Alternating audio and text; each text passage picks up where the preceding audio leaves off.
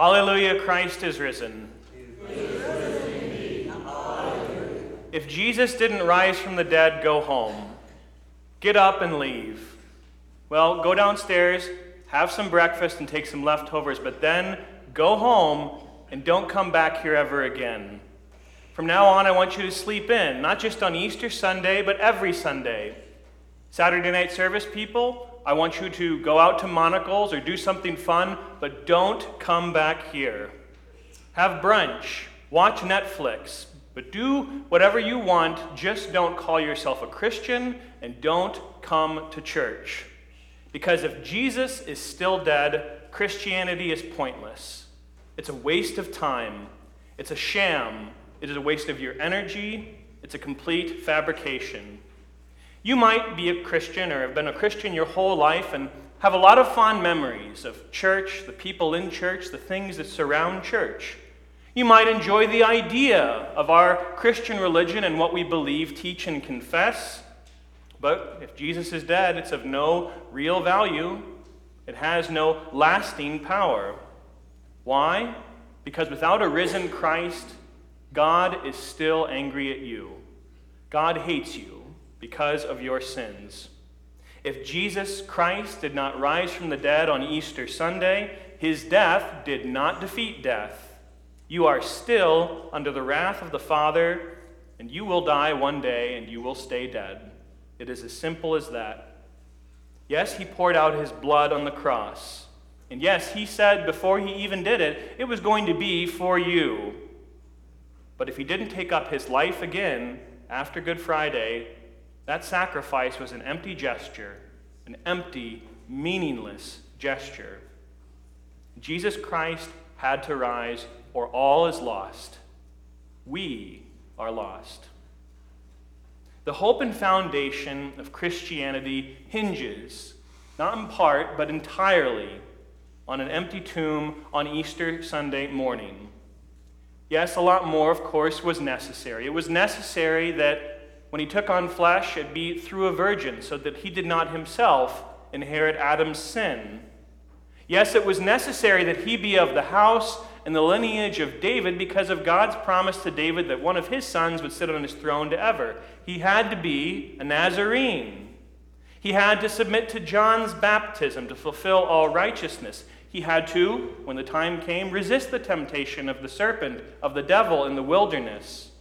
He had to heal the sick, feed the poor, and he had to preach good news to the captives. And yes, of course, he did have to suffer and die as a sacrificial lamb. But he had to rise too. He had to come back to life in the end. The head that bowed down and breathed its last and committed its spirit to the Father had to look up again. The deflated lungs that sat cold in that tomb for those days had to be filled with air of their own power again. The heart that was punctured, pierced by the Roman centurion's spear had to begin pumping its own blood coursing through his veins again. Otherwise, sin had the last word. Sin has the last word. Otherwise, sin and death would win. The serpent would still be devouring humanity like a cakewalk, and death would be the end. So for this reason, the church looks to the tomb on the third day and says and asks, is it empty? Is the tomb empty? Is he there? But it's not just good enough for us to find an empty tomb on Easter Sunday, is it? The real question is it empty? And is he truly risen? It's no secret, now or then, even right after it all happened, that it was empty. Right? You had the women going there and finding it empty. You had Peter and John finding it empty. The stone was rolled away, the linen cloths rolled up, and even the Pharisees didn't say, no, it's not empty. They said, well, this is why it is empty when then confronted with the fact. But there are other explanations for an empty tomb besides a resurrected Savior, right? Maybe the disciples stole the body. They thought, we've got this following, let's keep this thing going as long as we can. Let's steal the body, hide it, and say, he's resurrected. Maybe they were just confused, right? They got the wrong tomb. And cemeteries are big. Who hasn't gone down the wrong row looking for great-grandpa's tombstone before? And they just went to the wrong one. Maybe his enemies stole the body.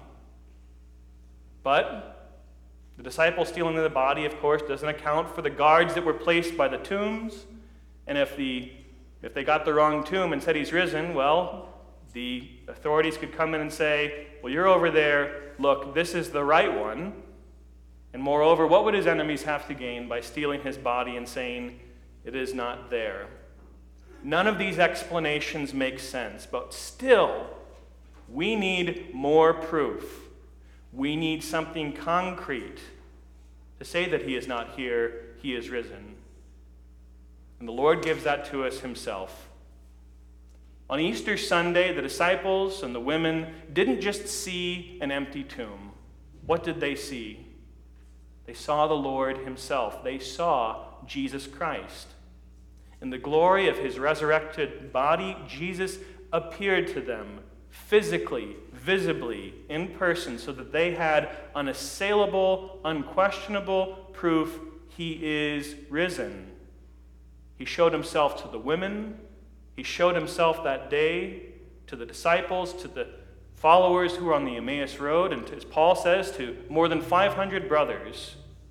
He spoke with those people that he showed himself to. He walked with them.